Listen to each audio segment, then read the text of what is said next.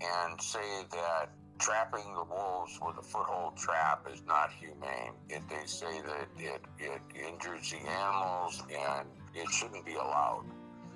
But the fact is that every wolf in the state of Michigan that was radio collared or checked was caught with a foothold trap. Yes. Welcome to Wild Game Dynasty's podcast episode number 85. Yeah, folks, 85. Hey, we're looking outside today. It's a beautiful, beautiful spring day. And I know I'm uploading this podcast just a little bit late, a few days late, but hey, had to take some time out with my wife to head down to Florida. And I was given a gift to hunt on some private property from a couple of good friends of mine, my buddy Chad and his dad Mike. They're good friends of mine through my hunting channels. Will say, I say that they're friends of mine. They truly are. But this outfitting and guiding business of mine has really opened up an opportunity to make some wonderful friends, and for that I am very indebted to those that I've made contact with. I really appreciate that. Hey, I was able to hunt. Took me 6.5 hours, one day, not even a whole day, to bag an Osceola turkey, one of those rare moments that very few hunters have an opportunity to do, and that was me. I did not have an opportunity until this came along. Chad reached out and said, hey, we're going to make this thing happen. Friends of the family own a pretty good size orange grove, and that's where it happened. So anyways, hey, without further ado, let's roll right into a podcast with a gentleman that I think you're going to really find interesting. He was extremely interesting because he's an outdoorsman, yeah. He's a conservationist, yeah. But Dale Hendershot, a consummate trapper, consummate hunter, consummate fisherman. We know, we've said it before, and I think all of us understand. The person that, the outdoorsman, the conservationist that steps into the role as a trapper really understands the outdoors really well. Without further ado, let's roll right into podcast episode number 85. Dale Hendershot, this is Gary Morgan calling. Hey Gary, Dale Hendershot here. Looking forward to talking about trapping in the outdoors with you this morning. I was hoping you'd say that. That's the purpose we're calling today. And of course, I really appreciate you agreeing to come on our podcast.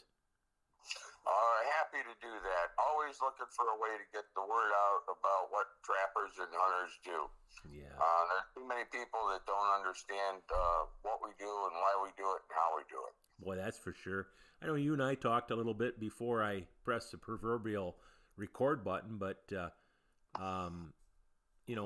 we're on that same page, and I think our listeners are going to be on the same page with us, and this gives them an opportunity to kind of feel like they're running behind the scenes with you on this and getting a backstage view of what's going on in the trapping world and what kind of things you're involved in. Well, I'm glad to hear that. I'm 70 years old, and I've been trapping since I was in high school, and doing outdoor stuff since high school. And it's a great life, and it's a great thing to do. It also helps with the animals and controlling populations and all of that kind of thing. That's one of the key things that trapping does, and it's always good to let people know about things that we've done and things that we're doing and how it happens. Today, it's important to get the word out so that people do things the right way. Yeah, absolutely. I think back, my dad shared his trapping skills, and I'm sure he probably picked it up with his brothers on the fly. But trapping was different than it is today. And I don't know, you mentioned something to me earlier about today's trappers. For somebody, a young fella, or maybe not so young, that wants to get into trapping, boy, the opportunities are much different in a positive way. Oh, they absolutely are. When I started back in the 60s, everybody looked at it as if somebody else learned how to trap, it was competition for them, and they didn't want competition. So trying to learn how to do things was the hardest part of what we do, and trapping's not easy. No. But in today's world with the internet and the difference in perspective from trappers, it's much easier to do that. Today we have a program through the DNR of trapper education, and you can actually take a class. There is a field day involved with it, but you can literally take the paperwork part of it and get that online without even going through a class. Wow. A lot of people have with the COVID and stuff in the last year. So the information's out there, and it's pretty easy to get. Wow, that's outstanding. So the opportunities for those that even remotely think that they might want to get involved, they could easily, in the comfort of their own home, take this class and kind of explore it, we'll say, and see if it is something they may want to get involved in. You can. The Trapper Ed book is online at the DNR website for hunter education. You can go download it. I'm going to warn you, if you download it and print it, it is probably at least 2.5 times as thick as a hunter education book. Oh my. The differences in the program is the hunter education program is basically based on safety. It's not a how-to program.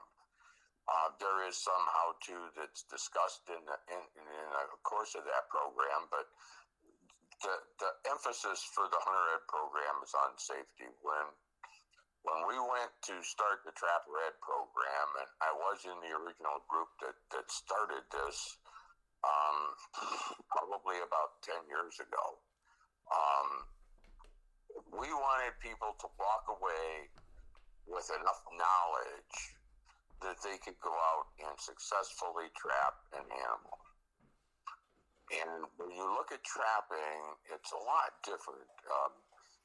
Let's talk about hunting for just a second. If I rifle hunt, if I see a white-tailed deer at 200 yards, depending on my firearm I'm using, I don't have a problem taking that deer. If I'm up squirrel hunting in the woods with a .22 and I see a squirrel at 40 yards, I stand a really good chance, depending on my ability to shoot the firearm, of being able to harvest that. So then if you notch that up a little bit and you get into bow hunting, and all of a sudden your 200 yards is down to 20 yards. Yeah. And you might stretch it a little bit. I've taken a few hunts and done a lot of archery hunting in my day, and I took a trip to Newfoundland, and I brought a bow and a gun.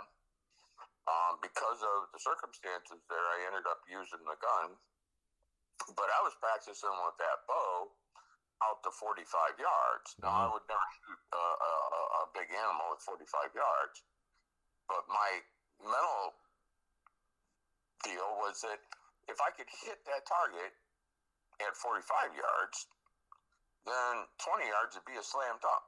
Yes. It would be easy.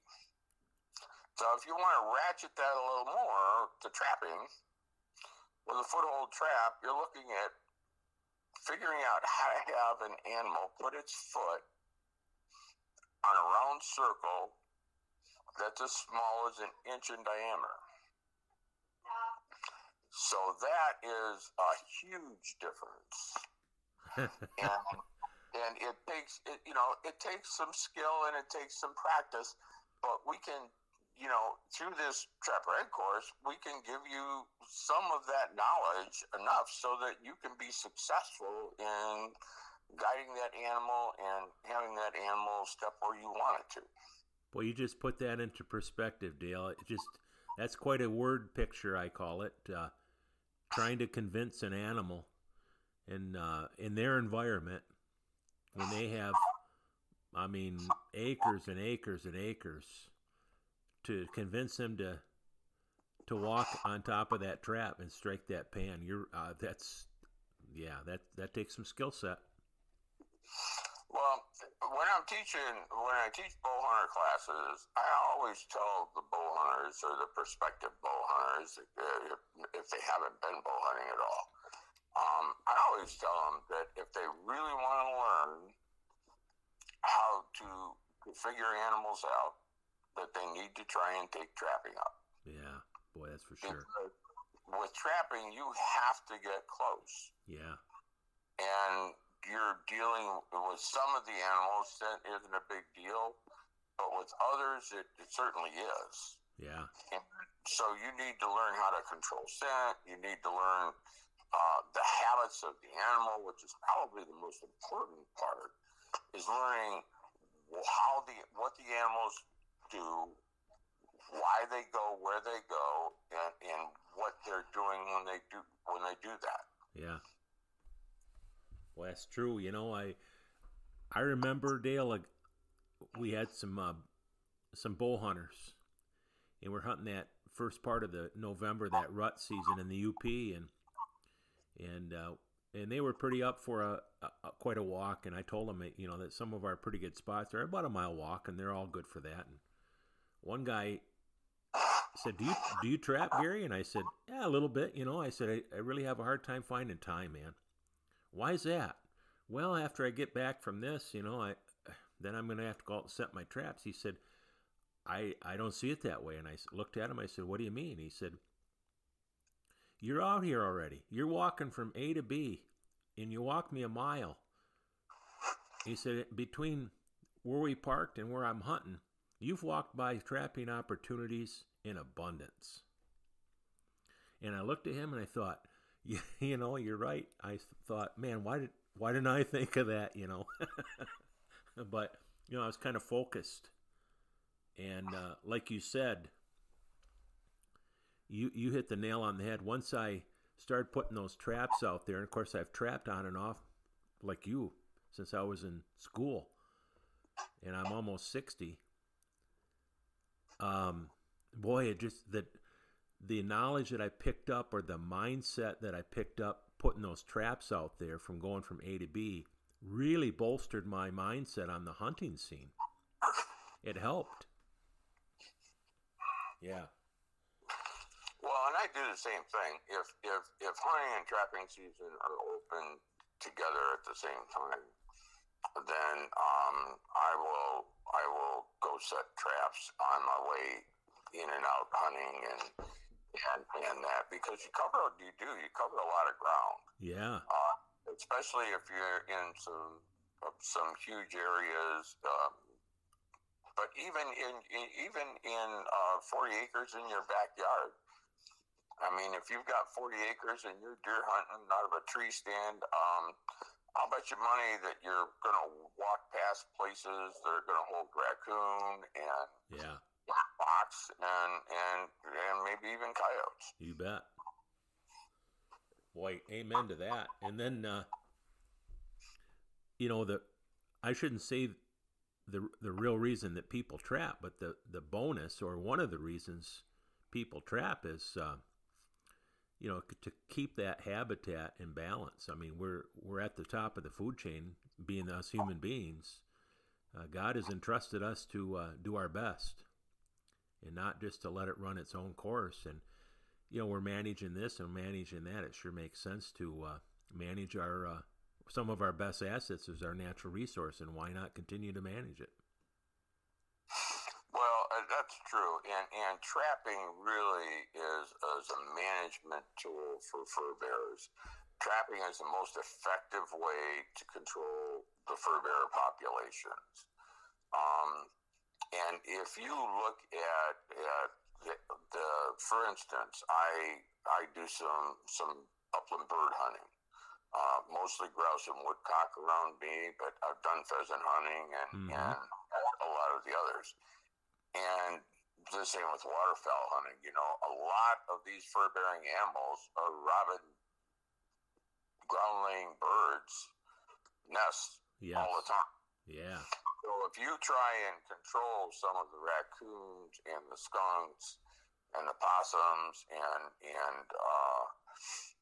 some of the fox and if you get away from that a little bit and look at some of the larger animals, the coyotes. Yeah. Controlling those animal populations is a key advantage to trapping. You bet. Absolutely. Yeah, it's like this. It's hard to come up with exact numbers because there are so many times that even fur is sold multiple times. So in other words, I might sell it to a buyer, and then that buyer resells it. Mm-hmm. So trying to figure out how much fur actually is harvested is a difficult thing, except for some of the species that are restricted and you have to register the hides. Mm-hmm. Okay, like bobcat, otter, things like that. Yeah. So Fisher Martin. Yep. Anyway, but if you have the opportunity, and with COVID being gone, I would say that by next summer or next winter, hopefully we will be back to the non-COVID practices that we had, at least to a point. I would strongly suggest that somebody go look at a fur sale. Now, I belong to Michigan Trapper and Predator Callers. I belong to Northern Great Lakes Fur Harvesters. And Michigan Trapper and Predator Callers Association holds fur sales. Yes, I've seen that before. Typically at least 3. And unless you go and see how many raccoons and how many muskrats and how many fox and how many coyotes are actually taken and those hides sold, you don't have any idea how many are really taken off the landscape. Yes. And if all of those animals were left, they would be diseased and dying a horrible death. You bet. Absolutely. Well, we drive down the road and we see roadkills. That's a part of what happens, and until we stop driving a car, and I don't see that happen anytime soon. And even after that, there's other casualties that happen. But I've heard people remark, boy, oh boy, there seems to be a lot of raccoons on the road that were hit. And I don't want to finger point because we point a finger. There's three of them pointing back at me, But I would hope, I guess, that people understand the importance of trapping. If nothing else, when they see that, maybe make a mental note of it themselves, or they talk to somebody and say, boy, there seems to be a lot of raccoon or a skunk that are getting hit on the road a lot. Those are great opportunities for the modern trapper, we say, to do just what you said, and that's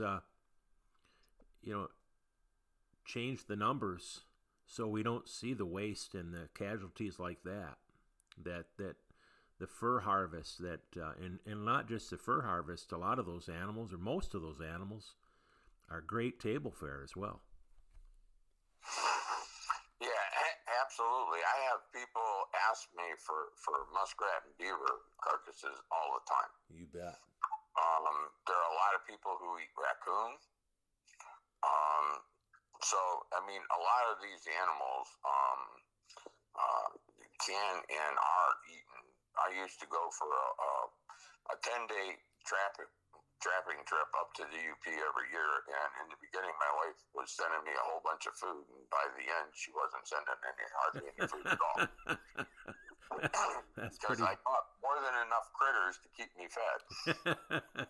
Yeah, absolutely. Hey, that's organic as a person can get right there, just about. It is. Yeah. It is. So So a lot of these animals are utilized for food, and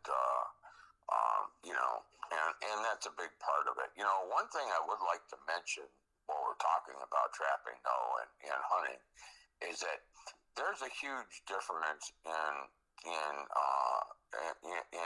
the required commitment of trappers versus hunters, and I do it all. But if I'm a deer hunter and the wind's blowing 40 miles an hour and the snow's going sideways, and I can decide that I'm not going to see much move if I want, and stay at home in the warmth. Yeah. But if I set traps out, I'm required to go check those traps if they're going to hold animals alive. You bet. So it doesn't matter how bad it is. You've got to go. Yes. In all my years of trapping, I've only had one instance where I couldn't do it, and that's because there was 5 feet of water in a body that had the water raised 5 feet, and I would have had to get scuba gear to go check them. I haven't seen scuba gear on the fur traders websites for sale yet. Oh man! No, you're not going to. No. And I'm friends with a lot of the COs, and actually that was the end of the season. And I told the guys, I said, I can't go get that. Yeah. And they said, we understand. Don't worry about it. So the DNR is pretty understanding, because that was right at the end of the season, and I was actually supposed to go pull those traps. And it was about 4 days after the season closed when I finally was able to go get them. Well, you just outlined, obviously, the dedication and commitment that the average trapper has to the environment, to the critters, to themselves, to the law, and to all of us, because all of us enjoy and appreciate the what's out there. So I'd almost look at a trapper as one of our finest forms of a conservationist we can find. Well, we are, and we got lots of calls. For instance, when I first moved up and retired up around Gladwin, I got a phone call from the DNR about a guy who had a beaver problem. And the guy had 40 acres that he had bought to go deer hunting. And there's a beautiful pond on there, and there's 2 beaver houses. And I went and got those. I trapped the beaver, and in the spring when I was finishing up, I took and started counting trees that I figured that the beaver had taken in the last year. Wow. I stopped counting when I hit 120. Oh my gosh. Boy, okay. And a lot of those were young aspen that was only 2 inches or 3 inches around, but a lot of them were older aspen that was a foot around. You're talking just in 40 acres? I'm talking just in 40 acres. Wow, I don't think the average person realizes that at all. You talk about the added environment that those trees could have provided the critters, but if we look at down the road, what the timber value could be. Well, that's true, but it's not just the value of the timber and stuff, because that comes right over and falls into a lot of the roads and the culverts. And, oh man, yeah. In some of the states that have restricted trapping and stopped foothold trapping for animals, and restricted stuff to a point where you can't do it anymore, those states end up with huge bills. Yeah. They're paying people to go out and trap, just like what they made illegal that people used to do for free. Wow. And if you stop and ask any road commission, something that's in a fairly rural area. Yep. Oh, that's where funny. There's a lot of animals about damage, they're going to tell you that probably beaver is one of the biggest ones that they have complaints and problems on. Yeah, yeah. And I actually get more phone calls about beaver than I do about coyotes. Wow. Yeah, something. Jeez. You mentioned a couple of things in this conversation here recently and it reminds me of a situation. I was in the UP and I come upon a culvert where the beaver had it dammed in the log jams inside the culvert. And here's this guy setting some traps. I thought I'd stop and say hi. And pretty soon, a couple of road commission guys pulled up, and they said, "Oh, you're the trapper." I said, "No, here's your trapper right there." And I point, and he's got his hip boots on. Pretty soon, though, here comes the DNR, a CO pull up. Actually, there was two of them inside the truck, and they get out. "Oh, you're so and so," and I said, "No, he's down there." "Oh, okay." I said, "What's going on?" And so the one guy went down to introduce himself to the trapper. I think they knew each other, but the one guy I had the opportunity to chat with. I says, "You trap?" I said to him, and he says, "No, we learned it though in the academy." And I thought, "Oh, they teach that in the academy?" And he said, "Oh yeah, they have some people that are very good trappers, and we have a component, a trapping component as a part of what we do, because not all conservation officers are going to do it all." But I thought when we're chatting, I thought, I bet you that's something that your association or you yourself might be involved in. Yeah, we do. The DNR has a Trapper Ed program that is a week-long component for their COs, because most of their COs don't have a clue about trapping. Most of them have never dealt with it at all. Right. And the rules are very technical when it comes to trapping. So knowing the terminology and knowing how it all works is really important to a CO. You bet. So usually after they run an academy, the next year they will take and run a trapper education program. And I've been lucky enough to be invited to help for a day with this week-long program. And I can say that these COs really get a taste of it. They actually get out to trap. They have to do preparation on the traps. They have to set the traps. And then they have to handle the fur when it's all done. And they've got seasoned trappers that are COs to guide them through this whole thing, so they have a much better understanding of what trapping is and what's involved in it and how much work it actually is. That's awesome. Wow. So that's that for the average person that might think, we have 83 counties, so we have a very limited amount of conservation officers. And once a guy or a gal enlists in that career path, they may or may not have been consummate trappers or a fisher person, an angler, we'll say, or a hunter. But there's a real good chance that they have a taste of all the above. And thankfully, through efforts of the Trappers Association in y'all, this gives them an opportunity to see it firsthand.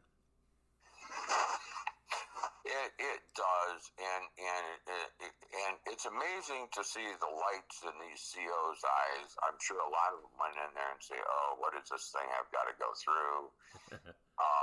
But when they get into it and they see what all is involved, and they see how dedicated the trappers are to doing what they do, and the benefit it is to the ecosystem, because they literally see how many raccoons they pull off of this property every year. Yeah. And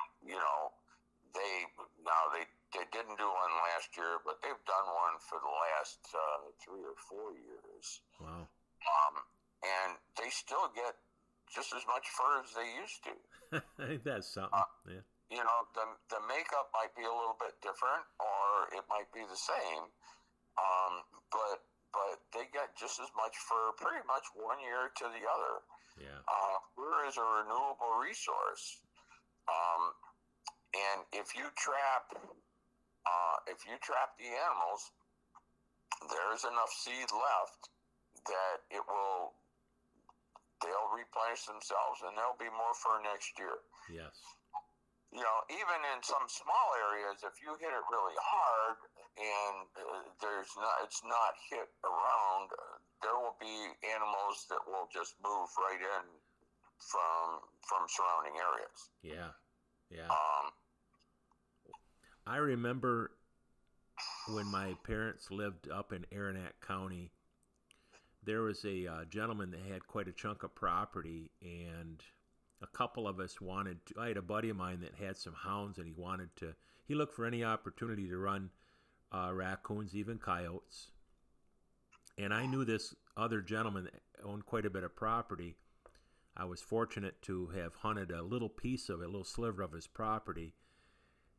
And every time I'd sit in that bow stand, oh my goodness, you'd see the raccoons, and then the coyotes, in the evenings, even in the morning, they would howl. And so I thought, well, this is a slam dunk. This guy's going to let us hunt the raccoons and the coyotes. Well, to my surprise, he did not let us there. He said, no, we're fine. And I just kind of explained it. And I was kind of the thing, if I argue this too much, he won't let me bow hunt there anymore, so I just need to keep my mouth shut. Well, about 3 or 4 years later, he called me up. And, of course, by then, it was my first year in college, and I didn't have a lot of time.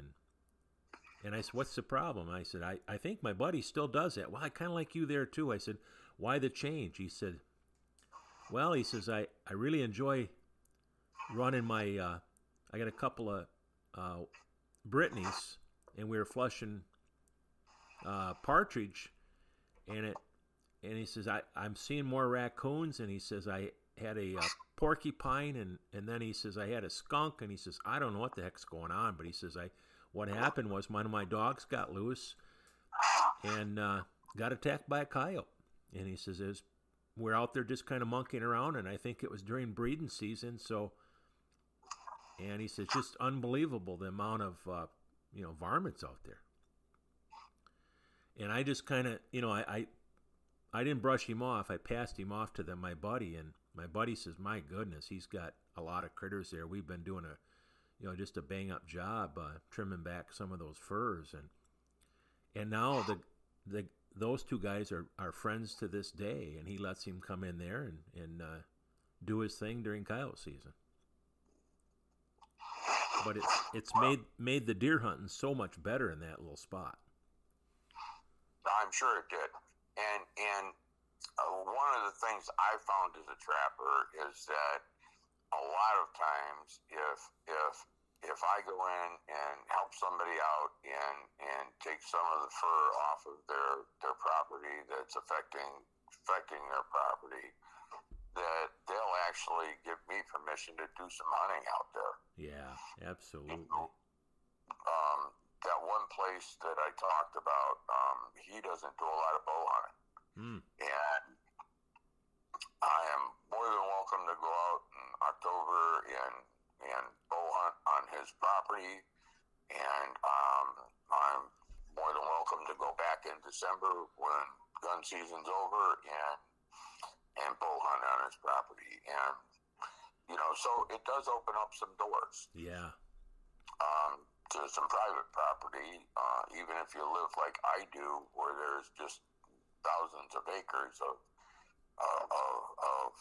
state and federal land. Yeah.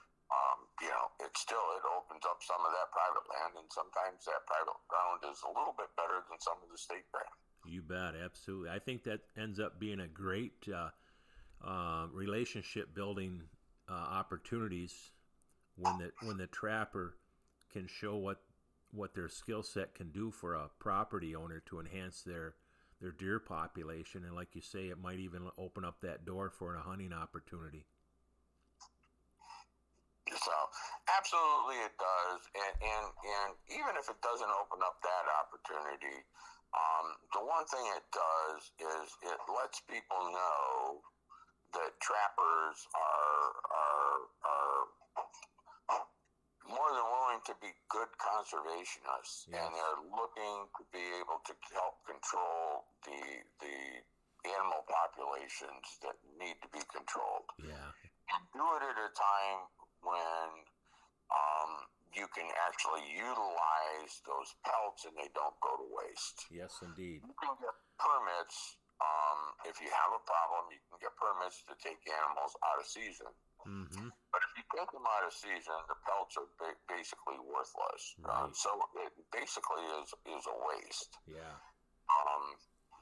So, by doing that, the trappers can really help individuals, and it gives the trapper an access to more fur. Yes, absolutely. I remember reading an article, and I think it was in Fur Fish Game, but I can't say for sure. But it talked about a trapping opportunity in Minnesota, and it talked about trapping the wolf to control the wolf population back in the day a little bit.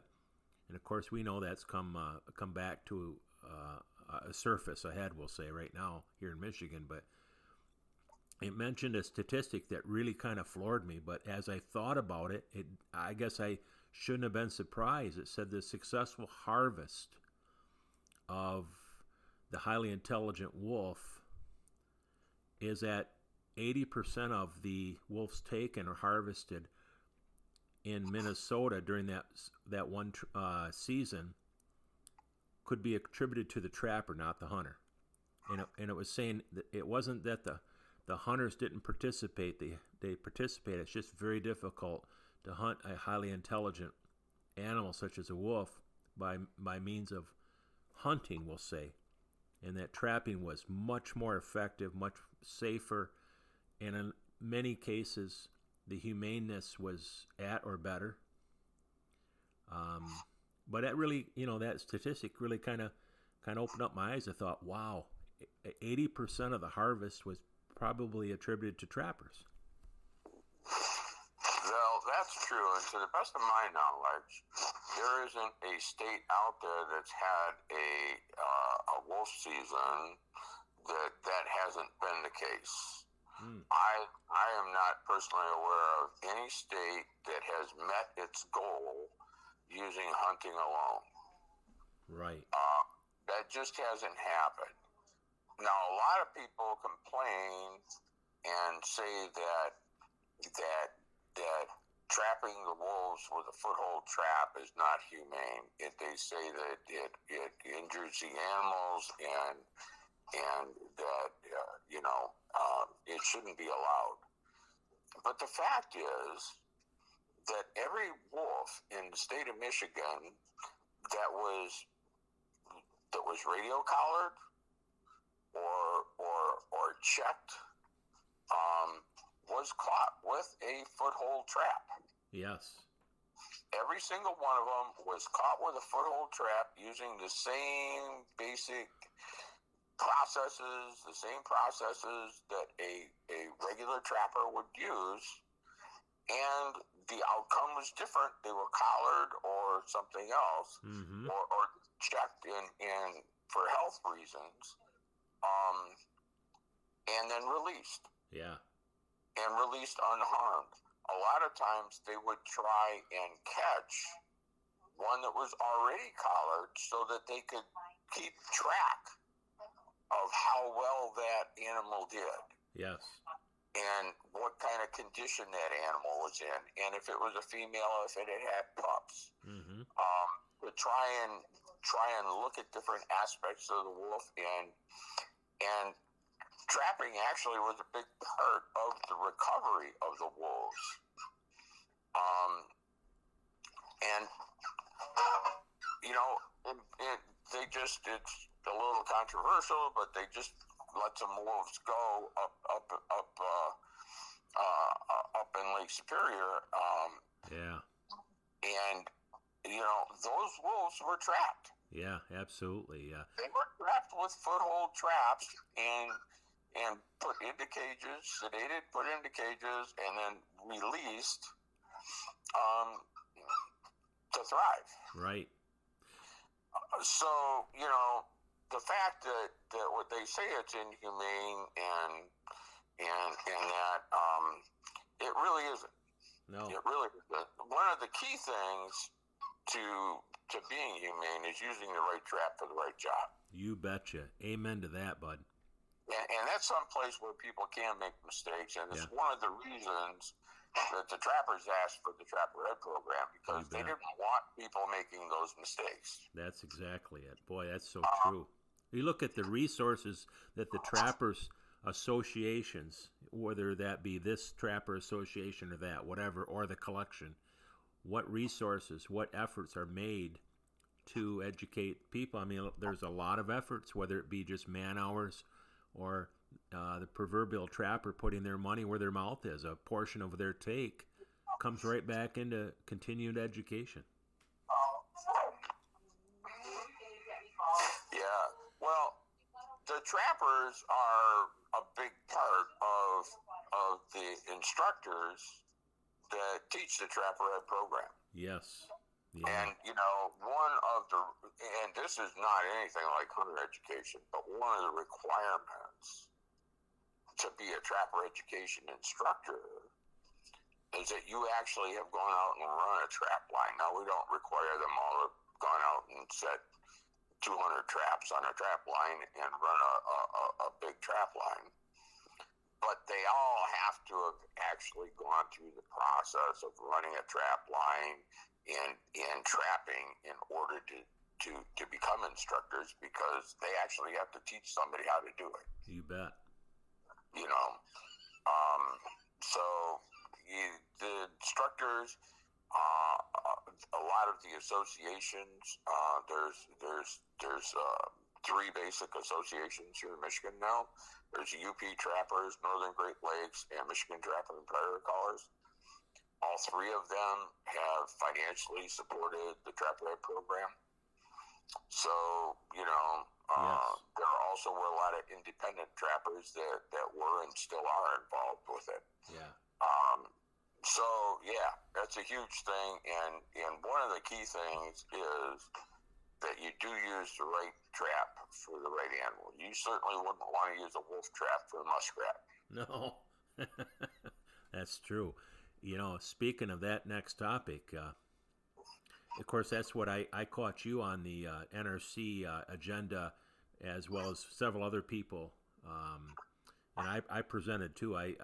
They gave me 3 minutes because I registered late, but I listened to yourself as well as others, and to I say lobby or advocate to the NRC the importance of the utilization of the trapping community in looking at the hopefully the upcoming wolf harvest season here in Michigan. And you weren't the only one. And of course, I reached out to a couple of COs, and one guy says, "I've never trapped in my life, but I'm telling you that the most effective way we could keep track of and keep the numbers in line in our wolf population is the use of trapping."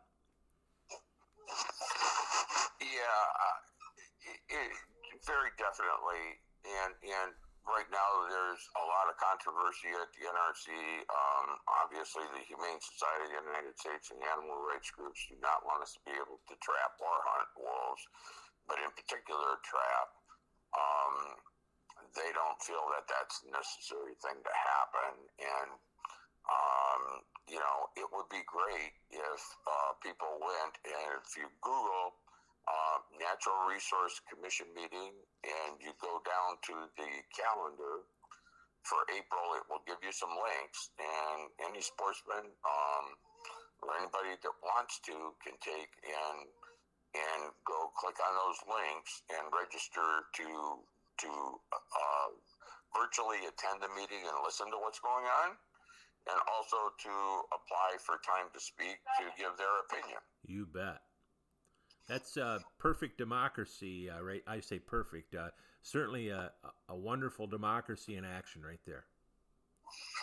Well, it is. And, typically sportsmen haven't been really, particularly trappers, haven't been real quick to get involved in that area of this. And And the truth is that's been the trappers' mistake all along. We need to be there. We need to talk, and that's one of the reasons that I and several other people were there to speak on behalf of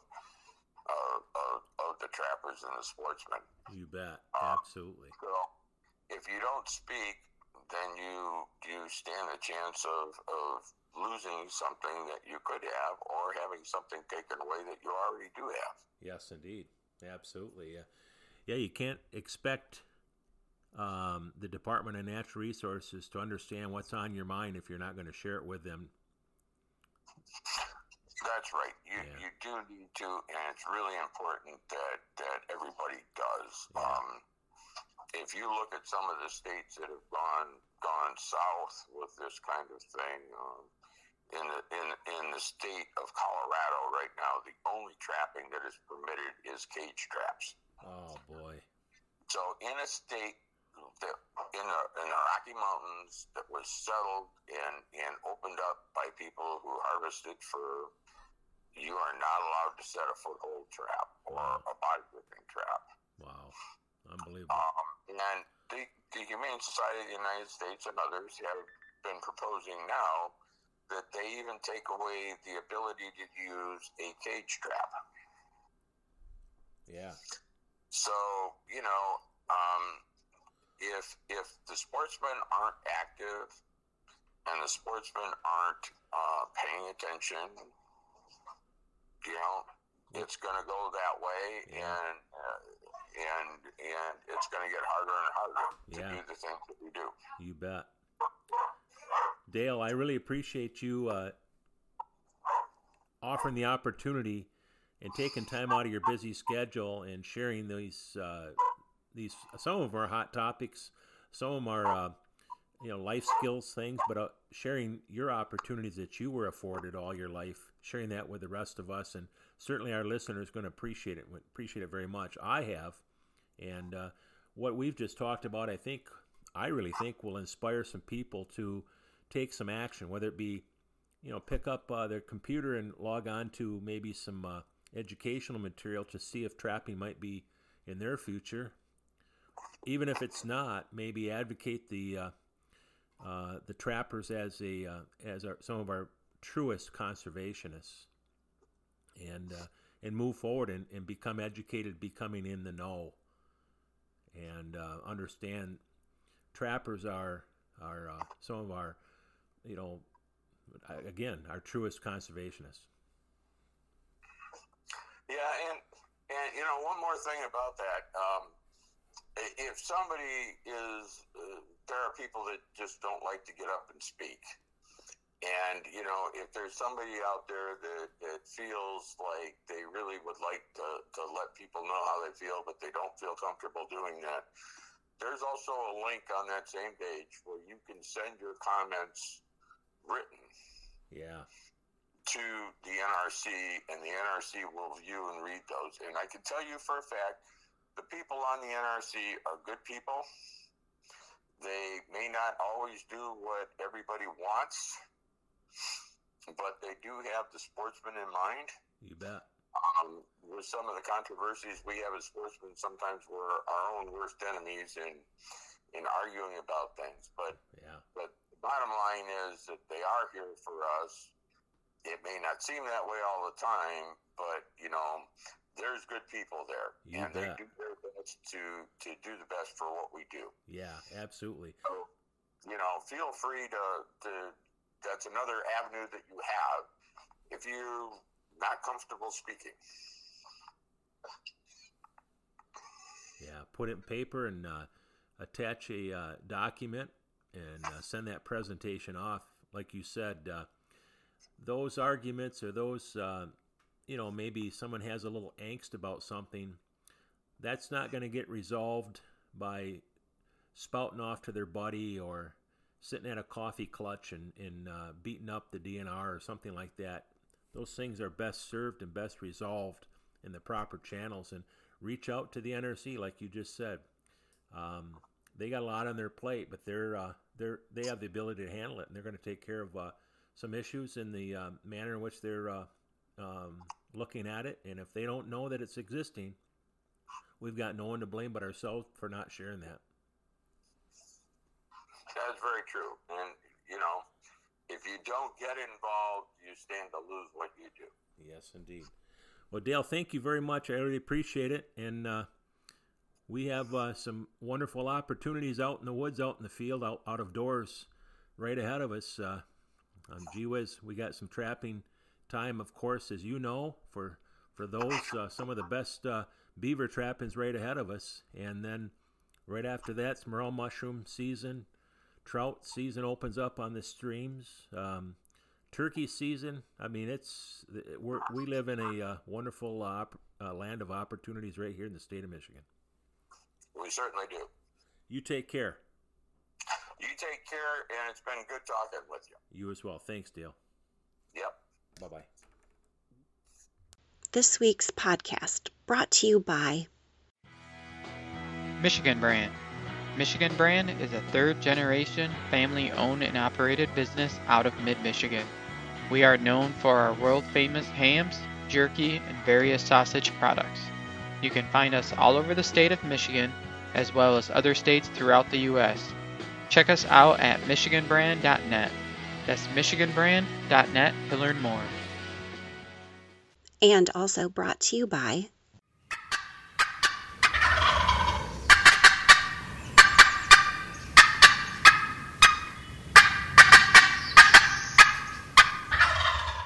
Custom-made turkey calls by Wild Game Dynasty's Crooked Creek. These calls can be found at many of your fine sporting goods retailers like the Atlanta Hardware in Atlanta, Michigan, or Beckley's M65 Bait Store and Sporting Goods at the corner of M65 and M55, just to name a few. Don't go in the woods to hunt your turkeys without our custom-made turkey calls. Hey, told you so, folks. Great podcast. Dale, he kind of spells it out. Yeah, he's a mature fella, and then he's been around quite a while and still humping it hard out in the outdoors. And maybe he alluded to as well as his pace might be slowed down like all of us over time, but his knowledge in the outdoors is immense. And the neat thing about it is he's so willing to share his time through his channels, we'll say, whether it be hunter's education, instruction, even instruction on the trapping component in the DNR Conservation Officer's training module. I think that's awesome. Hey, hope you had a great spring break, or you're in the midst of it. Until next time, you take care.